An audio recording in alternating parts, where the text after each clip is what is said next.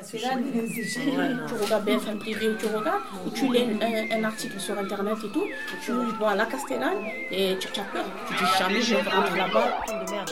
Là-bas, on est des immigrés, ici, on est des immigrés. Mettez-nous un île au milieu et on reste là-bas. En tout cas, pour moi, si j'ai raté l'éducation de mes enfants, j'ai raté ma vie. La Castellane, c'est la famille. Je suis plus malheureuse maintenant que quand j'étais dans un bidonville. Tous les jeunes de la Castellane, ils m'appellent Tata. L'ascenseur. La dernière fois, j'étais bloquée. C'est les pompiers qui m'ont fait sortir. On ne veut pas de la merde. On est des êtres humains. J'ai plus d'envie. En fait, j'ai envie personnelle. J'ai fofolle, je parle tout le temps, je crie, faut que je m'impose. Non, j'ai grandi avec elle aussi parce que j'ai perdu mes mots, ça y est. À la fin de l'été 2021, je suis en train de préparer les thématiques du cercle de parole et je le sens. Un gros coup de blues semble s'abattre sur les femmes que je fréquente au quartier. Encore un été. Encore un été passé sans avoir pu retourner au bled à cause de la fermeture des frontières et des restrictions liées à l'épidémie du Covid-19. Pour la plupart des femmes qui ont émigré ou qui sont issues de l'immigration, la distance physique avec le pays d'origine est plus que jamais douloureuse. Pourtant, ces pays et leur culture ne sont pas si absents de la vie de la cité. Fêtes religieuses, assiettes de couscous que l'on apporte à la voisine, appels vidéo avec les proches, ou encore les robes traditionnelles que l'on met pour se détendre derrière les fenêtres. Ainsi, le premier cercle de parole s'appelle « Je suis d'ici et d'ailleurs », une manière d'aborder les processus migratoires, les héritages culturels et familiaux et tous les conflits d'appartenance. La veille, je leur ai demandé de ramener un objet qui les lie au pays d'origine. Et j'ai décidé de garder dans cet épisode le tour de table que nous avons fait, comme une manière de vous présenter à chacune d'entre elles. Alors qu'elle tient une petite broche d'argent entre les mains, la première se lance et le cercle débute. Moi, je suis d'Annaba, c'est l'Est algérien, c'est-à-dire entre la frontière tunisienne et l'Algérie. Il y a 300 km de Tunis. Et ça, quand la mariée, elle le met, c'est pour protéger le mauvais œil. On dit en arabe khlala. Et tu l'as reçu quand tu t'es mariée ? Oui. Et ça fait des années que je l'ai. C'était à ma grand-mère et je l'ai gardé. C'est-à-dire la grand-mère à ma mère. Et avec ses tresses, avec le henné, et avec son foulard tout blanc. Maintenant, j'ai en train de parler, mais on dirait que j'ai en train de la voir. Toi, tu viens d'où alors ? Maroc. Maroc. Je suis mariée et je rentrais en France. C'est mon mari qui m'a ramenée ici. On a souffert avant, mais maintenant, ça va. On travaille toute l'année on récupère un peu d'argent pour on rentre voir la famille. Mais maintenant... Et toi ? Bon, moi, je viens d'un petit village qui s'appelle Khlil. C'est dans les montagnes de Barbacha. Et moi, c'est ce petit truc qui m'a toujours fait gamberger quand j'étais petite. C'est un lit, en fait. Il était accroché au plafond. Une longue ficelle, comme ça. Il y avait ça au milieu. Et il y avait des bébés. Dans chaque maison où on allait, il y avait ce truc. Et ce truc, il m'a toujours intriguée. Ça m'a plu. Un jour, je me suis mise à l'intérieur en cachette et je l'ai cassé. Voilà. L'Algérie, c'est toute ma vie. Ah bah ouais. Il faut que j'aille 2 ou 3 fois dans l'année, sinon je pète les plombs. Là, depuis qu'il y y a eu le Covid, c'est plus dur. Ouais. J'ai mon père qui est décédé, qui est là-bas. Ça fait 2-3 ans que je ne l'ai pas vu. T'as pu, non, tu y es pas retournée, oui. Ouais. Mais moi aussi, je suis née ici à la Castellane. Moi aussi, l'Algérie, c'est... On dirait que je suis née là-bas. Et des fois, on me dit, qu'est-ce que tu aimes de l'Algérie ? J'ai dit, je sais pas, mais c'est nos racines. Mon père est de Béjaïa, et ma mère, elle est d'Alger. Tu as ramené un objet avec toi ? Oui, j'ai ramené la veste à ma fille. Quand moi, mon père, c'était sacré, c'était chaque année, il fallait qu'il aille voir ma grand-mère, parce que c'était, il disait, c'est les seuls parents que j'ai. Et moi, ma grand-mère, elle est de Barbacha, je suis de Barbacha aussi. Elle élevait des chèvres. Donc, on buvait dans la peau de la chèvre. Et mon grand-père me faisait des cuillères en bois que j'ai chez moi, c'est ce que je compte amener. Il faut que j'y aille pour, je sais pas, c'est comme un pèlerinage pour moi. Quand j'y vais, je suis, ça y est, je respire. Pourtant, j'ai mes parents ici, je suis née ici à la Castellane et tout, mais il y a ce manque du bled. Et toi ? Moi, je suis de Sétif. C'est l'Est de Algérie. Et je suis venue par mariage ici en France. Et le Ça, Coran. c'est le C'est Coran. le Coran. C'est mon frère qui l'a offert à ma mère. Et comme ma mère, elle ne sait pas lire, ouais. C'est moi qui elle m'a donné. Et comme moi, j'ai resté beaucoup avec ma mère ensemble. On était comme des copines. Elle m'a donné, elle m'a dit, tu lis. Après, le jour que je suis venue ici, elle m'a donné, elle m'a dit, comme ça, tu restes toujours En train de lire. C'est comme c'est comme si tu étais ça, je ne sais pas. Et, Alors, moi, je suis de Khenchla, un petit village, à l'est de l'Algérie.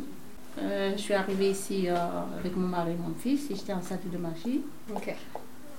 par visa touristique. On est venu pour un mois. Pourquoi vous êtes venus? C'était quoi que vous cherchiez en France? Comme tout le monde, faire l'avenir de mes enfants. J'ai demandé l'asile pendant 2 ans, après ils m'ont refusé. Ils m'ont donné les kits, il faut que je quitte le territoire français. Et quand même, je suis restée. Et après, il y avait la loi de Sarkozy, je crois. 3 ans sur le sol français avec 3 enfants. Tu as le droit d'être. J'ai le droit de faire les papiers, j'ai fait mes papiers. J'ai regretté de venir ici le jour quand mon père il est tombé malade. Je ne pouvais pas rester avec lui, j'ai des enfants. Ah. Et Entre deux le feux. jour quand il est décédé, je ne l'ai pas vu. Il fallait que je reste là-bas. Moi, j'ai ramené un foulard. Et quand tu le vois, ça te rappelle des souvenirs? Qu'est-ce que ça t'évoque? Ah, je vois le foulard, je me rappelle de mes tantes, de ma mère, de ma grande sœur, les fêtes. des mariages, voilà, des mariages tout le temps. La mariée elle est obligée de le mettre. Maintenant, elle le met en décoration. Avant, c'était comme ça, cacher bien, le mettre bien. Mais ça me fait rappeler mes origines. Ouais. Et du coup, tu viens d'où en Algérie? Moi, Bijaya. Oui. Ouais. Moi, mon pied, la première fois que je suis rentrée en France, j'ai mis mon pied à la Castellane. C'est pour ça que je suis attachée, j'arrive pas à... Peut-être on parle ensemble plus qu'on parle avec la famille. Ah oui. Oui, c'est vrai. Ouais. Je disais tout à l'heure, on est plus attachés. Surtout maintenant qu'avec le snap, on parle avec le micro et la chute par la main. On dirait on est à côté. Pendant ce premier tour de table, l'émotion est à vif, et elles sont nombreuses à lâcher une larme en pensant à leur famille au pays. Alors je leur demande ce qui leur fait du bien, ce qui les a rassurées dans la cité, ce qui leur rappelle leur pays. Très vite, c'est comme si des sons et des odeurs envahissaient la pièce. Non, les femmes n'ont pas disparu de l'espace public dans ce quartier. Elles y ont leurs endroits, leurs horaires et leurs habitudes. Mais ici comme ailleurs, la crise du Covid a suspendu ces sociabilités collectives extérieures qui survivent ça et là, malgré le climat parfois tendu du quartier. Nous, à la Castellane, on sent les fêtes. Ah oui. Parce qu'ici, même on n'est pas de la même famille, on se sent famille. On se sent famille. Convivial. Ouais, les traditions. Moi, je sais qu'au boss, là, on restait. On était dans les vingtaines, on restait en dessous le bloc. Son père, avant qu'il meure, il disait, qu'est-ce qu'il y a là en bas? Il y a du miel que vous restez tous là? Moi, c'était ma spécialité, tarte aux fraises et tarte au citron. Le thé, le baril, les crêpes arabes, les cigares. Une, elle amenait le pastèque. Chacun, il amène un truc. Et on s'assoit par terre, mais c'était la bonne ambiance. C'était la bonne ambiance.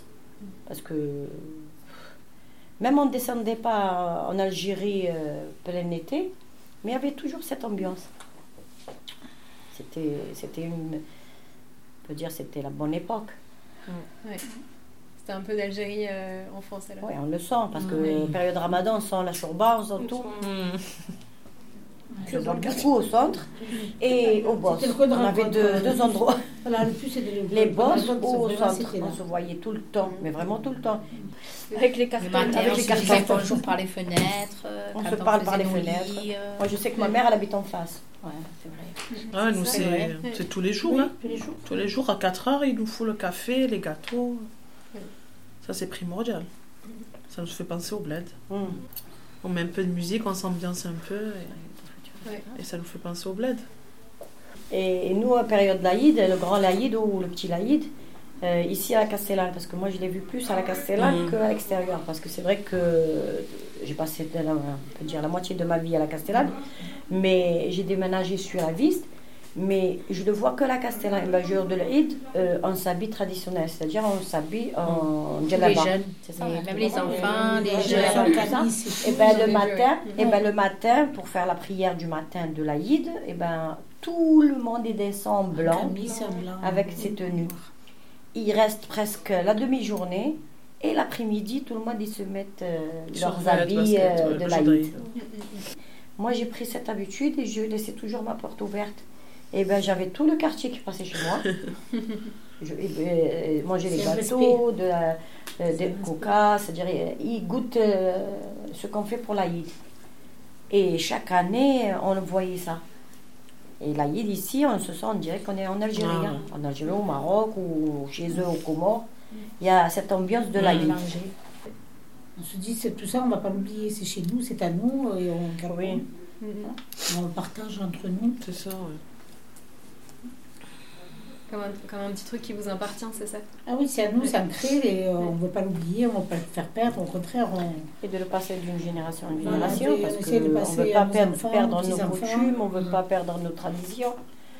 Nous, on essaye de... Nous, c'est la 3e ou 4e génération en France, mais nos enfants, maintenant, avec la génération de, comme je dis, informatique et tout ça, il y a beaucoup de choses qu'ils ne connaissent pas. Mais on essaye de montrer à nos enfants, c'est-à-dire toutes nos traditions et tout ça, parce que nous, quand on fait les fêtes et les mariages, on s'habille traditionnel. La plupart, on s'habille traditionnel.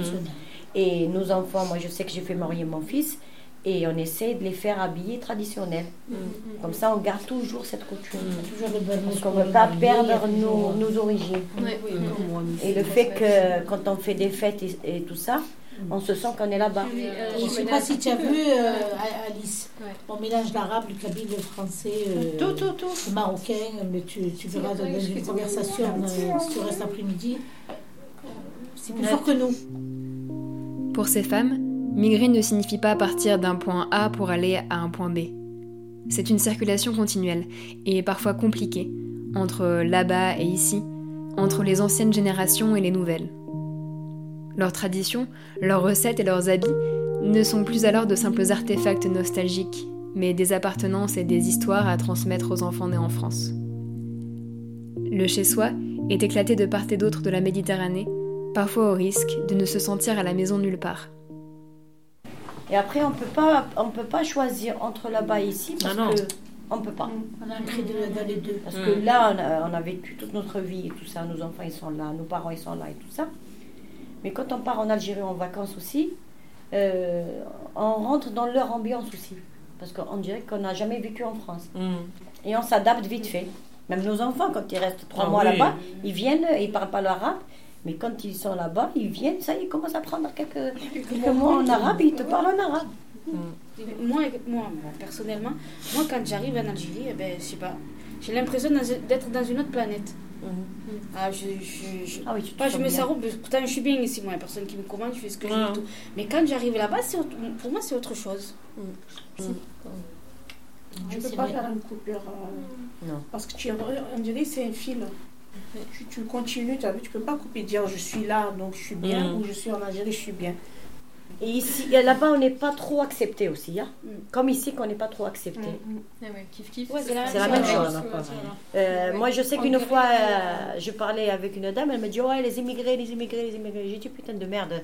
Là-bas, on est des immigrés, ici, on est des immigrés. Mettez-nous un île au milieu et on reste là-bas. Parce qu'on n'est pas ni accepté. Bon, c'est malheureux de le dire ça. On n'est pas accepté ici parce qu'on a des coutumes, on n'est pas intégré, on n'est pas... Bon, on va rentrer dans d'autres choses. Et là-bas, c'est la même chose.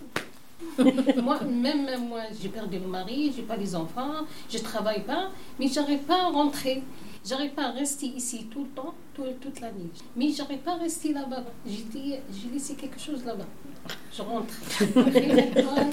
J'arrive pas. Il y a quelque chose qui me tient. Quand je rentre à la Castellane, j'ai dit, enfin, je suis là. Quand je rentre à l'aide, j'ai dit, quand je vois ma famille, j'ai dit, enfin, je suis là. C'est intéressant ce que tu disais des allers-retours, d'être un petit peu entre les deux.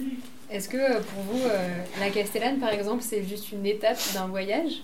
Ou genre c'est la destination finale? Non, destination finale. C'est chez nous, la Castellane, c'est chez nous. J'aimerais terminer cet épisode avec les quelques échanges que nous avons eus sur l'impact du Covid-19. alors que la circulation est coupée, que les vols sont supprimés et que les bateaux restent à quai, il faut continuer à gérer la vie à distance bien sûr, mais aussi la mort. Essayer de faire le deuil de son côté, appeler la famille là-bas, prévenir les voisines ici. Et un jour peut-être, retourner au village. Mais là, par rapport au Covid, ça fait 2 ans, là, on est bloqué ici. Et ça te fait quoi Tu ressens quoi par rapport à ça? Ben, on est triste. Ouais. Ben oui, parce qu'on a encore de la famille, nous, là-bas. Nos tantes, nos grands-parents. Et le fait de ne pas les voir, voilà. On a pris une routine à chaque fois, tous les étés. Dès qu'on est en vacances, direction le bled. Le bateau, la voiture chargée. Ah ouais. Et on va voir notre famille. Hein? Faites pas partir, ça nous fait comme une blessure. Ça fait c'est ça, ouais. Ah ouais, on a un manque, là, oui. Parce qu'on ne peut pas faire autrement et ça nous manque parce qu'on n'a pas beaucoup de choix. Mais tout à fait, on attendait l'été. Hein. Des fois, on trouvait des excuses et l'hiver, on partait. Ouais. C'est vrai. C'était les parents qui organisaient les voyages au bled. Du coup, les vacances d'été, en fait, pour... Ah, l'été, c'était primordial. C'était à chaque fois le retour. C'était tout le temps. Tout le temps. On prenait, tous les ans, hein. Juillet, au début de fin. Ah ouais. Jusqu'en septembre. Il y en a fin juin qui part. Fin juin, ouais. Mi-juin jusqu'à... On prenait les vacances avant tout le monde. Avant tout le monde, ouais. Bah, parce que par rapport c'était cher aussi. Donc, quand tu pars avant, c'est moins cher. Et oui, parce que j'ai acheté un billet à... Bon, je me rappelle à 400 €, 300 €. Ouais. J'amortis mon billet fin juin jusqu'à début septembre. C'est vrai. Hein. Après, c'est un vrai régal. Hein. Et là-bas, on est bien accueillis aussi. Hein. Ah oui. C'est un grand manque. C'est un gros manque qui est comme une parce que c'est une habitude. C'est une habitude, c'est et on sait que tout l'été, on est là-bas. Tous ces gens-là qui sont enterrés de la famille, ils nous attendent. Parce que nous, quand la première des choses, quand on descend en Algérie, la première des choses, on va dans les cimetières, on va voir les parents, les grands-parents, ou les enfants, ou les frères. Quand la personne, elle meurt, et l'enfant, ou le frère, ou la sœur, elle va vers la tombe, ils sentent de notre présence. Mais il suffit qu'ils nous voient, ça fait 2 ans qu'on n'est pas rentré, et il y a un manque, comme pour eux, comme pour nous. C'est la même chose. On essaie de s'accrocher aux meilleurs souvenirs. Dans ce premier cercle de parole, les femmes de la Castellane vous ont livré un peu de leurs origines, de leurs identités, de leurs douleurs. Et moi-même, qui ai un arrière-grand-père algérien, j'avais presque l'impression de trouver une partie de mon histoire que je ne connais pas. À la fin, elles se sont levées pour admirer les dessins d'Elsa, et l'une a dit « Tu nous as fait pleurer, mais ça fait du bien ».